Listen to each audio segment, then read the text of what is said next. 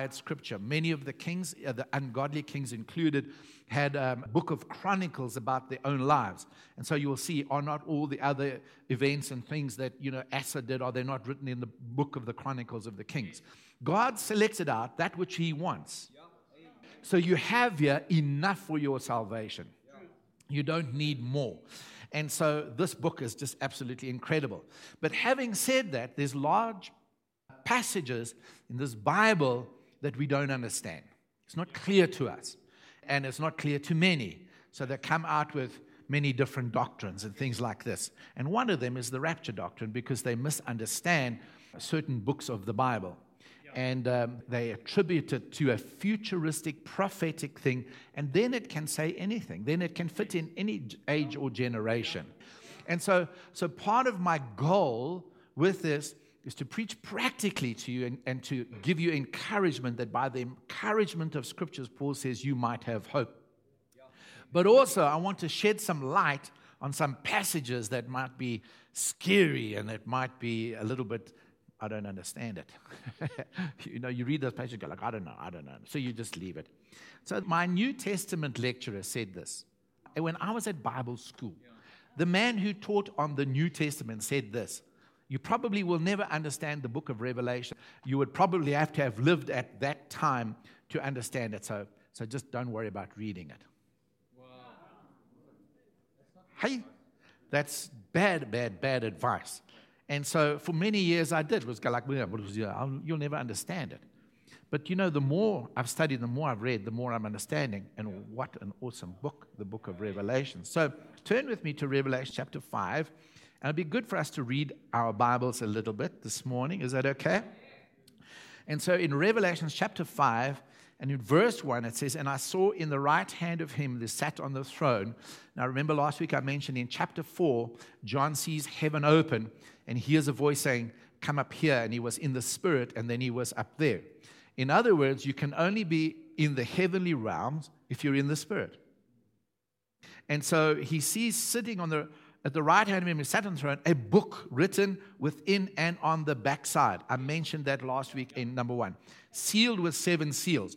So it was a scroll sealed with 7 seals. The implication is that you broke the first seal, you could open it, you would come to the second seal. You'd unroll it a bit more, you'd come to the third seal. You'd unroll it a bit more, 4th seal. So as each seal was broken, progressively you could open the seal. But it was written on the inside and on the outside. And remember, I did speak about that.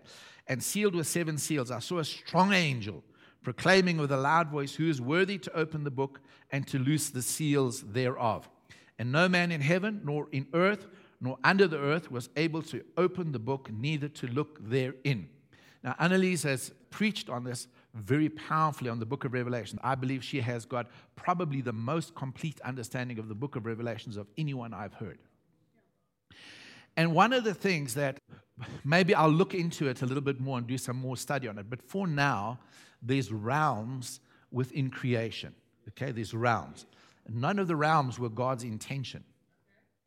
Because when God created, he created heaven and earth as a unit. Because of man's sin, heaven and earth were separated. And through the book and through the Spirit and through what Jesus did on the cross, he's trying to bring heaven and earth together. But for now, there's realms. There's the glory realm, and so I'm going to look into it and just give you more clarity on it. But in Psalm 8, he said, I have set my glory above the heavens. So there's the glory realm. And this is some of what he's describing. And then it seems like there's heaven. And then it seems like then there's earth. So 4 realms. So the 4 realms, it's interesting. We might have a look at it a bit later. There's glory, number 1. And number 2, there's heaven. And then number 3, there's earth. And then it seems like if I use the language of Revelation, there's the pit. I'm in the pits. Pits means prophet in training. So it's a reserved special place. If you want to be a prophet, straight to the pit. Okay? Pit, maybe Sheol, Hades, more or less the same thing. Underworld. It's quite interesting that before Jesus, that was the place of the holding of the dead. And there was 2 compartments in it, one for the righteous dead and one for the unrighteous dead. But within that place, there was a great gulf fixed, the rich man and Lazarus, Luke 16. Between you and me, there's a chasm. You know, I can't get you to come and put water on your tongue. That was also called Abraham's bosom or paradise. That's the place Jesus emptied when he ascended and he took captives in his train. So that now, Paul says in Philippians, to be absent from the body is to be present with the Lord. There's no more purgatory waiting place for the righteous. The unrighteous were left there, awaiting future resurrection and judgment. But that will then be the lake of fire, that place of torment. Something like that. In the book of Revelation, there's a special section for the devil in the pit. And it's called the bottomless pit. I like it that it's bottomless. Oh, when we all get to heaven. One day when we're standing at that place and it is the judgment and it's time for the devil and his demons to go into the pit of hell, I'm going to be right there with the angels and say, need any assistance? If you need help kicking his butt, we are here. Okay? So the bottomless pit. And no man in heaven nor on earth nor under the earth was able to open the book realms, neither to look thereon. And one of the elders said to me, weep not. Behold, the Lion of the tribe of Judah, the root of David, hath prevailed to open the book and to loose the seals thereof. Yeah. So part of the series is to explain that. Yeah. But I'm going to be doing some detours on the way. Okay? Yes. And I beheld, and lo, in the midst of the throne and of the 4 beasts, and in the midst of the elders stood a lamb. So the Lion of the tribe of Judah came forth, roaring, to destroy the enemy. Okay? But the way he did it was by being the lamb slain. What a victory. What a victory. What a triumph. Having 7 horns, that's total anointing, the fullness of the Spirit, total power. 7 eyes, he's the all-seeing God, which are the 7 spirits of God sent forth into all the earth. And he came and took the book out of the right hand of him that sat upon the throne. And when he had taken the book, the 4 beasts, the 24 elders fell down before the Lamb, having every one of them harps and golden vials full of odors, incense, which are the prayers of the saints. And they sang a new song, woo, woo, saying, Thou art worthy to take the book and to open the seals thereof. Who? The Lamb. For thou wast slain and hast redeemed us to God by thy blood out of every kindred and tongue and people and nation, and hast made us unto our God kings and priests, and we shall reign on earth. We shall reign on earth. We shall reign on earth. And I beheld, and I heard the voice of many angels round about the throne, and the beasts, and the elders. And the number of them was 10,000 times 10,000s and thousands and thousands. And Daniel has that same vision, saying with a loud voice, Worthy is the Lamb that was slain to receive power and riches and wisdom and strength and honor and glory and blessing. And every creature was in heaven and on earth and under the earth, and such as are in the sea, and all that are in them, heard I saying, Blessing and honor and glory and power be unto him that sitteth upon the throne and unto the Lamb forever and ever. Amen. And the 4 beasts said, Amen. And the 24 elders fell down and worshipped him that liveth forever and ever. What a picture, man. What a picture. But remember, this is vision language. Is that okay? There's meaning behind it. So what I want to do is just pick it up from there and take you on a little bit of a journey. Everybody, are you coming with me? I hope so. And just follow me. If there's anything you don't understand, ask somebody else, because maybe I don't. So I just want to very quickly go to Hebrews chapter 10. And Hebrews chapter 10, verse 1 to 12, it's speaking prophetically about Jesus. But basically, in that whole passage, in Hebrews chapter 10 from verses 1 to 12, talking about the law, and that the law only being a shadow of the good things to come, but they could never cleanse the conscience of the worshiper so that they could worship the living God. It was in types and shadows. And then when it says in verse 5, when he comes into the world, this is Jesus, he comes and says, Sacrifice and offerings thou wouldst not. In other words, you do not want sacrifice and offerings. But for me, you've prepared a body. So it's quite interesting that actually when Jesus was walking around, he did actually say that. Go and find out the meaning of this. What does it say? You know, I don't require sacrifice and offering, but I require mercy. Remember, Jesus himself said that. And so he literally said that. Then he says in verse 7, then I said, lo, I have come. It's written about me in the volume of the book. Everybody say the volume. The volume of the book. So Hebrews 10:7, volume of the book. In other words, you can't make any doctrine out of one verse, not even out of one book in the Bible. You have to read the volume. You can't take the book of Revelation and watch ENCA and take the book of Revelations and fit it into the news. It's not going to work for you. And that's what they've done for many years. I don't know how many antichrists have been named and shamed. The Pope, because his post box was 666. And shame, I believe even President Reagan was the antichrist. I think for some people, President Trump is now. But for me, he's not. He's a hero. And I think Biden is more of the antichrist. And so that's a punt for America. Donald. And so, you know, it's been all of these different characters, Brezhnev, Gorbachev, and they're always wrong. They're always wrong because they're trying to fit Revelation into the news, and it's not going to work. So if you want to study the Bible, read the Bible, what have you got to do? Read the volume of the book. And so then let's just, we're still in Hebrews chapter 10. It's written me in the volume of the book. And then he said this. He said, lo, I have come to do thy will, O God. And then it goes on to say this. He taketh away the first, that he may establish the second. Woo! So when we're coming to the open book, when we're reading Revelations 5 and the book of Revelations, but let's just say it from there, it's because he taketh away the first to establish what? The second. So when Jesus came, all part of salvation, part of everything that he did, our redemption, was he came to take away the first to establish the second.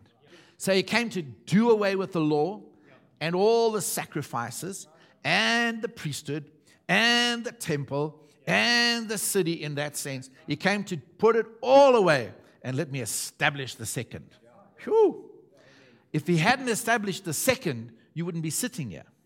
Because he said, I want a new city on a new mountain, Zion. I want a new priesthood. I want a new temple in which I live by my spirit. And that's you. I want a new kingdom of priests. And that's you and me. Amen. There's no more the earth. Now it's the earth and the seas. In other words, there's no more just Jew. Now it's Jews and Gentile. Barbarian, Scythian, slave, free, male, female. Paul says we are all one in Christ. Woo. So he came to establish the second. So you got to understand, from the moment he was born, it was to take out the first, establish the second. You got to understand it. And so that's what he came to do. So let's go to Isaiah 34, verse 6. Just want to complete this. And that is this, that in Isaiah 34, verse 6, Isaiah, speaking so prophetically, says this, seek ye out of the book of the Lord and read. So it doesn't say, seek ye out one verse and read. If you want to study the Bible, if you want to understand the Bible, here it is. Seek ye out of the book and read. No one of these, no one promise, no one prophecy shall fail. Not one prophecy shall want her mate. For my mouth it hath commanded, and his spirit it hath gathered them. So in other words, God commanded and he spoke through prophecy, inspired the writers, okay? And then by the Spirit, he gathered them together into the book. And he says, now seek out the prophecies. Put them together because everyone has a mate. Now, Prophet Quibbers used to say this over and over again. If you've got a prophecy, find its mate, put it together, prophecy fulfilled. So a little bit of what I'm doing with this is I'm finding mates of prophecies, putting them together, so that it's fulfilled, so that we can understand. But are you all understanding the volume of the book? The volume of the book. People try to interpret the book of Revelations. A young man phoned me and said, I'm writing a commentary on the book of Revelations and I'm using the Gospel of John. I said, brother, it's going to be interesting commentary. I said, I know John wrote both of them. I said, but you kind of have to go through the whole Bible. And so, 10 verse 12 of Hebrews, this man, after he had offered one sacrifice for sins, forever sat down at the right hand of God. Now, let me just start putting some things into setting. Is that right? So let's just remind you. In Revelation 5, verse 1, I saw in the right hand of him who sat on the throne a book, a scroll written on the inside and outside. The scroll was sealed with 7 seals. I want to just start linking from there, that passage now. So here's Jesus now. He's been arrested. He's on trial. He's in front of the Sanhedrin. And he's standing in front of Caiaphas. And they keep pressing him, tell us, are you the Christ? Not because they wanted to know that he was the Christ. They wanted him to say, yes, I am, because they go, there it is, there it is. Off to the cross with you. So they had to find any reason.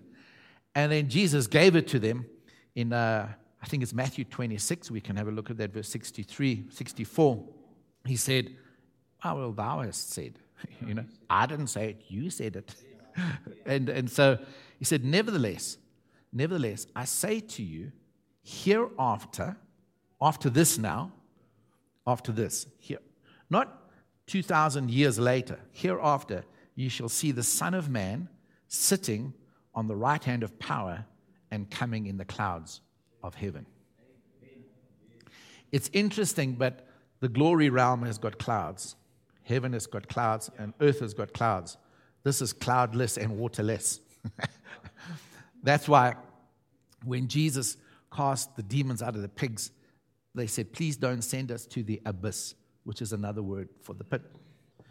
Jesus said when a demon comes out of a person, he goes to waterless places. And I know that in a lot of African countries, African men of God talk about water spirits. And I was accused when we were doing miracle pool meetings that we were using water spirits. Demons do not like water. Because when they go out, they go to dry places. Because water speaks of the Spirit. Is that okay? Never mind. Let's carry on. He was standing in front of the Sanhedrin. And he was talking about coming on the right hand of power and coming in the clouds of heaven. Over and over and over and over again through the Old Testament. When God came and he judged one of the surrounding nations. Because God used the surrounding nations to chastise Israel. They were instruments of punishment whenever they were in sin and disobedience. But when they overstepped the mark and for their sins, they would also be chastised and judged. And it says over and over again in the Bible, and God came with the clouds. And God came with the clouds. So there's a sense in which when he comes with the clouds, he's coming in judgment. So when Jesus was standing here talking to the Sanhedrin, he was saying, listen, I'm about to open the scroll. The seals are about to be loosed. Because remember, the Lion of the tribe of Judah roared. He was the lamb slain. Now here he is standing right in front of the religious leaders that were going to be putting him to death. And he says, I want you to know, hereafter, are you the Christ? Well, you've said, but hereafter, you're going to see the Son of Man coming in the clouds of glory, seated at the right hand of the Majesty. Those guys knew their Bibles. They knew exactly the verse that Jesus was referring to. They knew it. They knew it. They knew the context. So I'm trying to give you the context. Is it okay? And so basically we're saying the Son of Man is going to come in judging power because he's seated at the right hand of the Majesty. He's going to come and judge. Remember, he came to put away the first, to establish the second. Is everybody getting it? So more and more, as we go over the next couple of weeks, all of these passages are going to open to you. So this is what Jesus said. So remember when Jesus came, when he was born, when he grew up, when he was crucified, when he was put to death, when he rose again, when he sent and poured out the Holy Spirit, that was all part of his coming as the Son of Man. What do you say, the Son of Man? Son of Man. He will appear again, but not as the Son of Man, but as the Lord of glory, to come and be with us. But his first coming as the Son of Man to identify with us, identify with our sin, to make us all that he is. But in order to do it, he had to put away the first and establish the second. And so part of it was judgment. And that's why it was called a day of great darkness, a day of his wrath, the day of the visitation of the Lord, the day of his vengeance. It was all because he was coming to take away. So now he's standing in front of the Sanhedrin.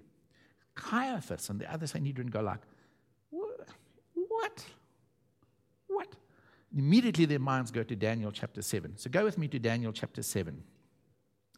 In Daniel chapter 7, remember Daniel was taken by King Nebuchadnezzar, the Babylonian king who was head of Assyria, in about the year 605 BC. They started conquering Israel and Judah and things like this. And so he was one of the young nobles, one of the young princes that was deported. Shadrach, Meshach, and Abednego. They were taken and taken into captivity. They become one of Nebuchadnezzar's wise men. So here they are in captivity. They all knew this was the consequences of centuries of sin. Because God, when he established the covenant with the people of Israel through Moses, he says it in Deuteronomy 28. He mentions it again in Deuteronomy 30. Amongst other things, amongst the barrenness, amongst the being plundered, amongst no rain and things like this, amongst all of that, being conquered by other nations, he said, you will go into captivity. If you continue breaking my laws, you will go into captivity. So here they come. Now they're going into captivity. So they all understood. When they arrived there, by the rivers of Babylon, there we sat down. And so they're all sitting over there. They knew why they were there. They knew why. All of them. Ezekiel, the prophet, sitting there with them. They all knew. Daniel being over there. They knew why while they were there. So it's very interesting that God, because Daniel was a prophet, God started to reveal dreams. First of all, he developed his dream language because Nebuchadnezzar had a dream. And in this dream, Nebuchadnezzar dreams of a statue. So Daniel said he has a dream. And Nebuchadnezzar can't remember the dream, doesn't know the interpretation. Daniel gets it. And he says, you saw, O king, a statue that had a head of gold. Then it had a torso of silver. And he said, then it had the waist of bronze. And then it had legs of iron. And then it had, its feet were iron and clay mixed, so more or less the same thing. And then while you're watching, you saw a rock cut out, not made by human hands. And this rock came, and it struck the statue at its feet, and the statue fell, and then this rock grew and filled the whole earth. And that's what you dreamed. The king said, wow, promoted him and all this kind of thing. And so the interpretation that Daniel gave him was, you, O king, are the head of gold, Babylon, or Assyria. And then silver was the Medes and Persian, the Medo-Persian Empire. These were empires. These were kingdoms that were going to be rising from the time of Nebuchadnezzar. And he said the torso of bronze was the Grecian Empire. And then the iron legs were Rome. That's in Daniel chapter 7. In Daniel chapter 8, he has another dream, and he dreams of a ram and a he-goat. So that was the ram, because it was now that time for those empires, and this was the he-goat. Everybody following? And then later, Daniel has another dream. And in it, he sees a beast coming out, or beasts coming out of the sea. Everybody say the sea. In other words, that the sea represented nations, okay? And then he said, and I saw these beasts come out. One was like a lion, Babylon.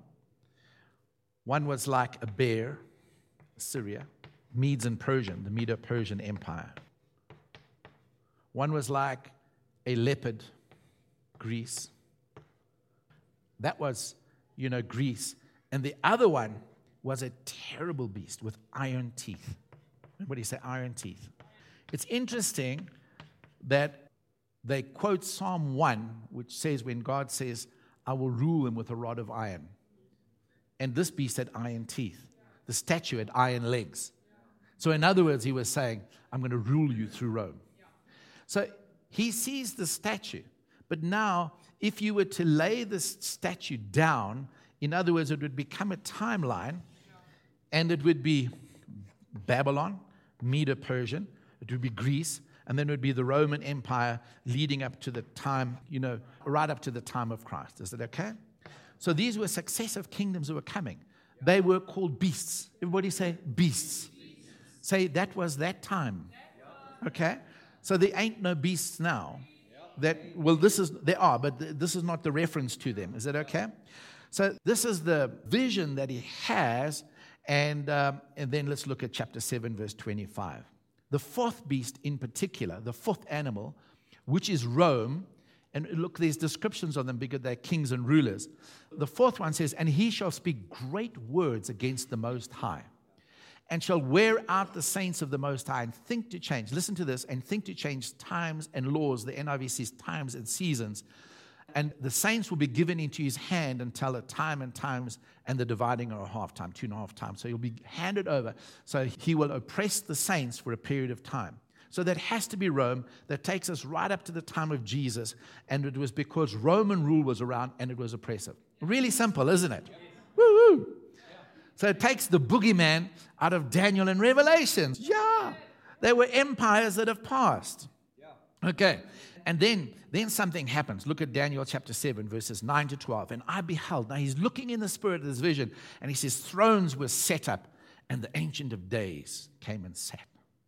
His garment was white as snow. And the hair of his head like the pure wool. His throne was like the fiery flame. And his wheels as burning fire. Isn't it amazing? He sets up his throne and he's got what? Wheels. Isn't it interesting? Have you ever read Ezekiel 1? And there was wheels within wheels and the glory of God. And the face was like this. And wherever the Spirit went, they went. They didn't look to the left, they didn't right. And they were going up and they were coming down. Wheels within the wheels. It's very interesting that Jacob said, and I saw a ladder reaching from heaven to earth. And angels were. Ezekiel says wheels with wheels and fire and all this kind of thing. And they are. And they just go where the Spirit says. What was he seeing? Angels. So here's Daniel, and on his throne, his wheels. It's got a nice set of wheels, God has got. It's better than a Bugatti. And so his throne is on these wheels, burning fire. Fiery stream issues forth and comes forth from before him. Thousands ministered unto him. 10,000 times 10,000 stood before him. We read that in Daniel. And listen to this. Everybody listen to this, because I've got to just annihilate another doctrine that's going around. Judgment was set, and the books were open. I'm pausing. I want to log it into your memory bank for next week and the week after. Judgment was set. When was judgment set? When God set the thrones. Then he opens the books. So he's got these books.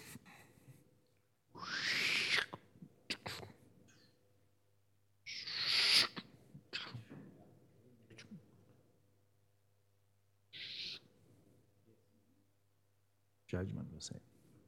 The books were opened. Judgment was set and opened.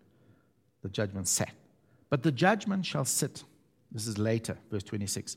And they shall take away his dominion, this is the beast, to consume and to destroy it unto the end. And verse 27, later on.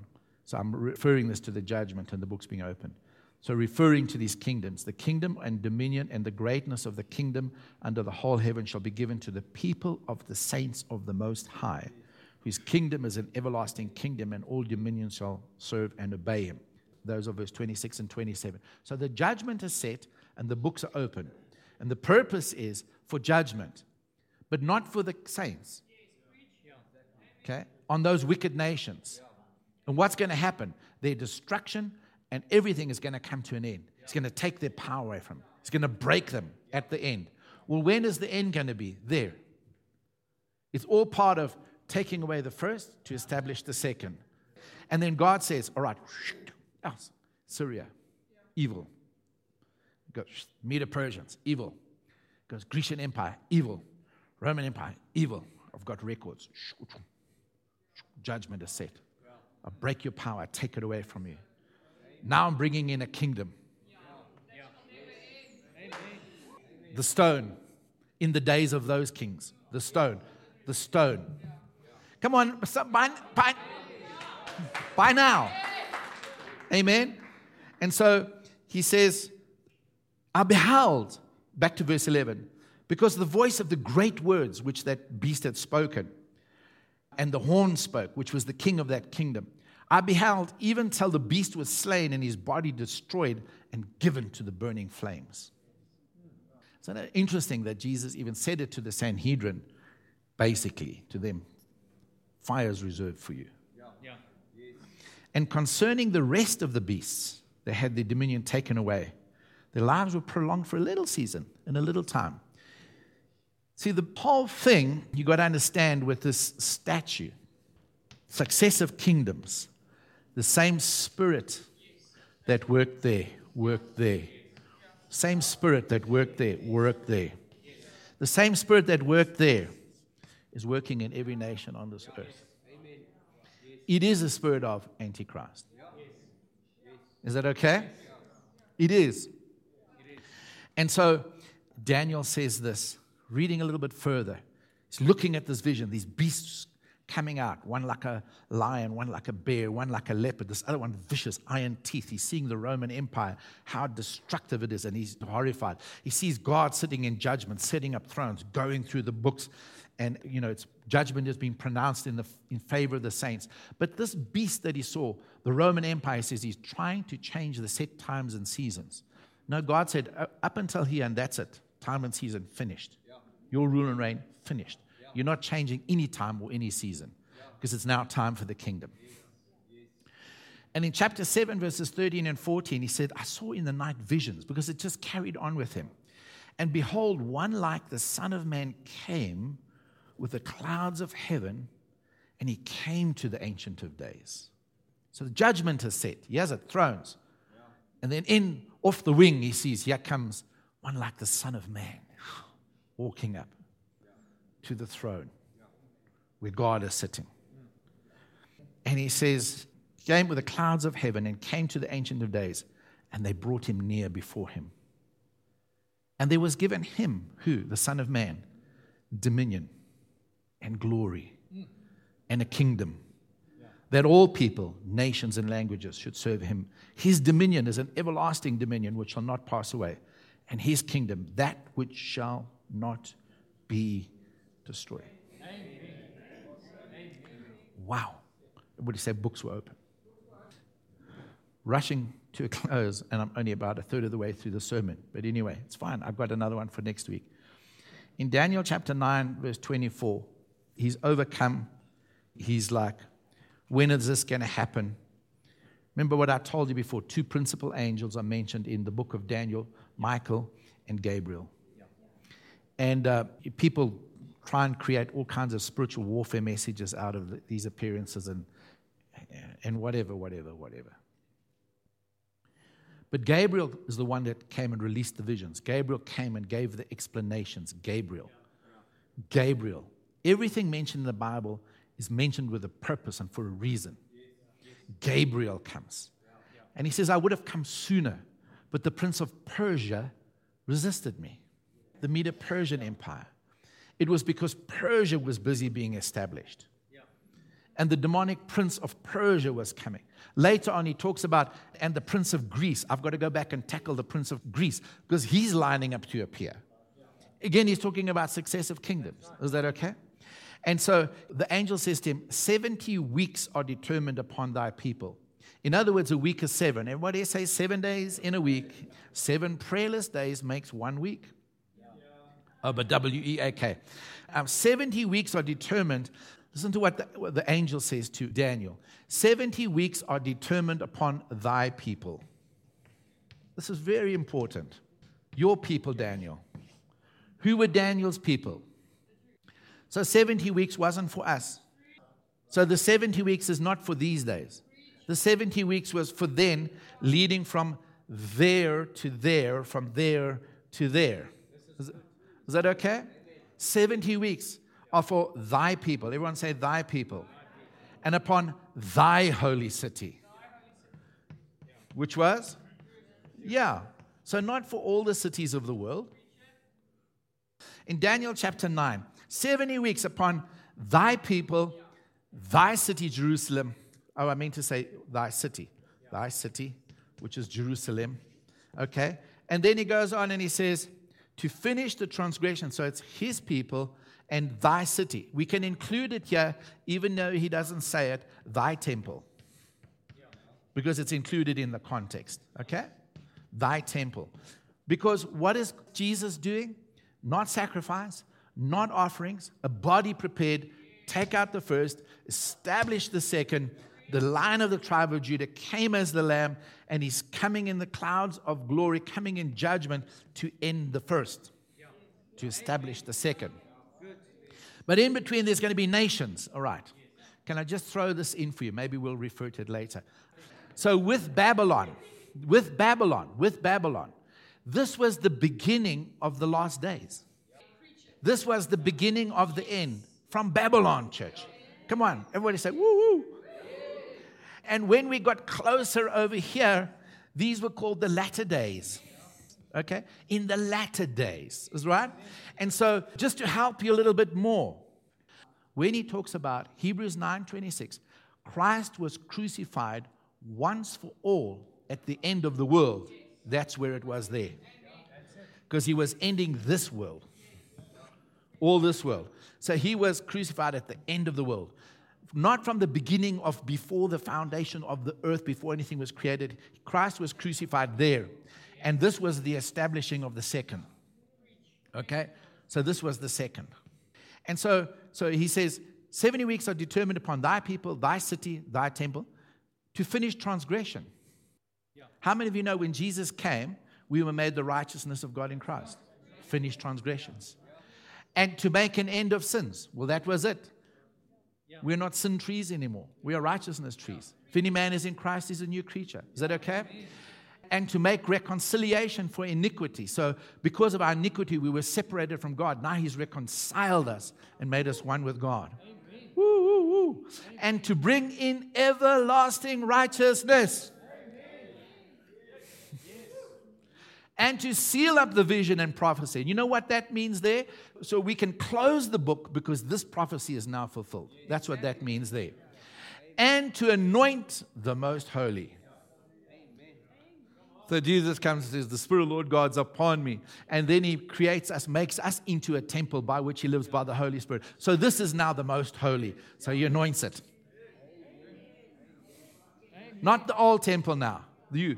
Come on, that should be good news. Amen? And so this is what Daniel is talking about. He's seeing these things. He's seeing these things. He's going, oh my word, oh my word, oh my word. This is amazing. So, right. You remember Revelations 5? It seems like a long time ago that we read that because there's been so much information. And I saw the one who's sitting on the throne in his right hand a scroll. Remember that? Who can open the book? The Lion of the tribe of Judah roars. But he comes as a lamb. Starts to open the book. How many of you can see now, connecting with Daniel, that as the book opened and each seal was opened, it was judgment upon Israel? First seal, white, was bent on conquest. They were going to be conquered. Death, famine. Wars. It was the opening of the seals. To end the first, to establish the second. And then there were the trumpets, the seals. The opening of the seals was on the people. Remember that? Thy people? The trumpet was on the city. Thy city? The bowls, the vials of plagues was on the temple. And it was destroyed, AD 70. Is that okay? Yes. So it's not for our time. It's not for a future time. It happened AD 70. But I want you to understand that that vision that John sees is so close to the vision, the spiritual thing, the heavenly thing, the heavenly language thing, the spirit language thing. It's the same as what Daniel saw. So in the spirit, those two visions just connect to each other across centuries, just connects it all together. If you were to put it in a time thing, Revelation 5 comes before Daniel 7, if you were to put it in time, in spirit time language. But in actuality, it happened centuries apart. But when you read your Bible, you're finding a prophecy, and you're reading, and then suddenly you arrive in the book of Revelation, and you go, oh my word, I remember reading this. And you go back in the book and you come to Daniel 7 or Daniel 12 or Daniel 9 and you read it goes, same. So it's got to be connected there. Same. Because John sees the same animals coming out of the sea. Revelation 13. Same animals. So what he was seeing was these same kingdoms arising. Energized by Satan. Empowered by its association with the Pharisees and the scribes. So the false prophet is Israel, are the Jews, is the priesthood, because they're saying they're speaking for God, but they're speaking lies. False prophet, Jesus is the true prophet. But at the same time, it's the whore that's riding the dragon, the beast, with the iron teeth. It's the whore sitting on it, because it's committed adulteries with Rome. But it's like a dragon, it's energized by Satan. For that time, seal of the anointed, the most holy. Then we go to Revelations and Jesus comes.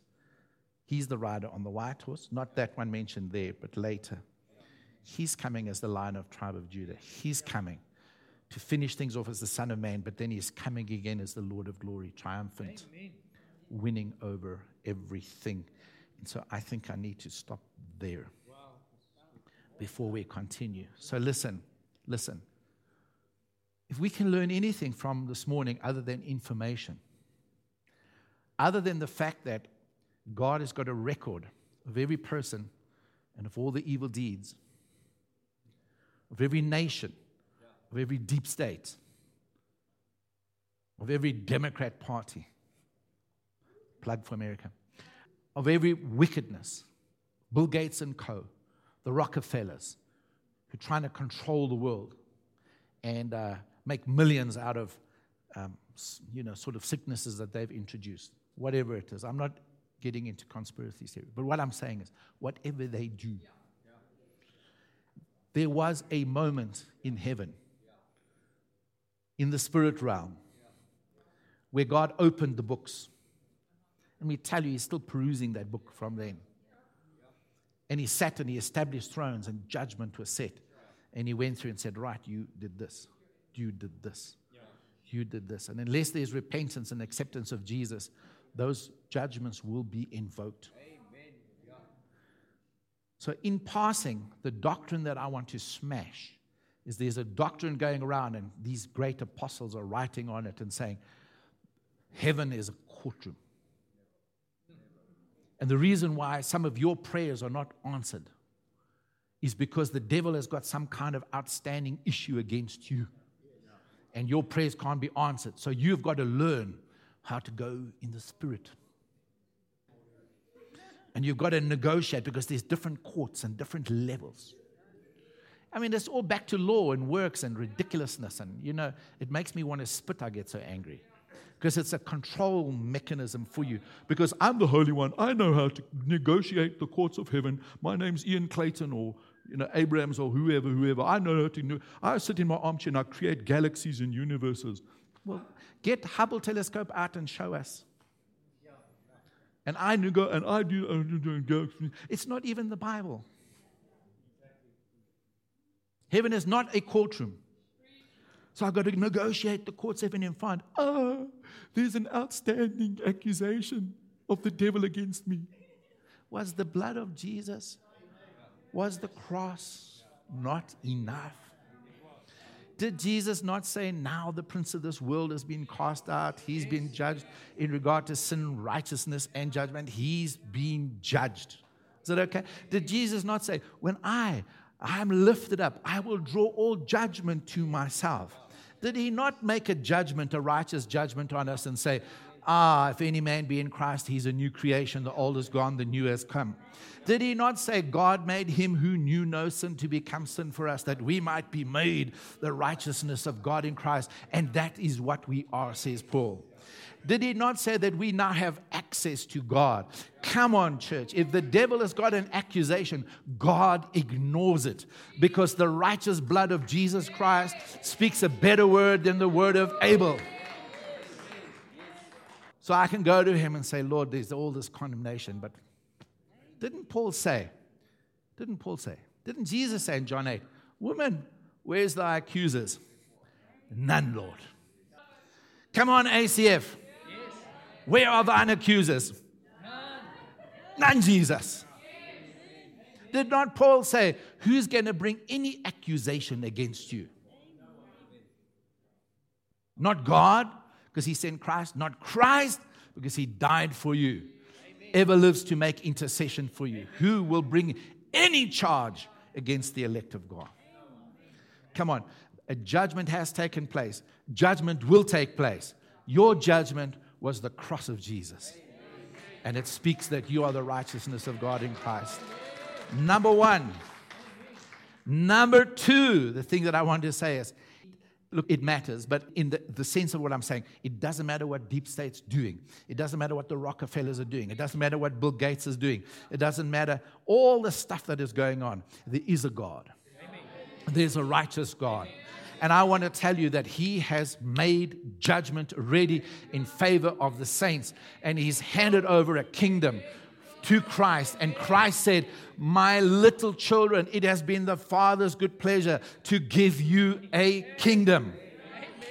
So when little ACF saints get down on their knees, every power in this earth is shaking because dominion has been given to us. Authority has been given to us. When we put these knees on the ground and start opening our mouths, God listens because he said, I made judgment in your favor. I've given you the kingdom. You rule and reign on this earth as kings and priests. It's in our favor. It's in our favor.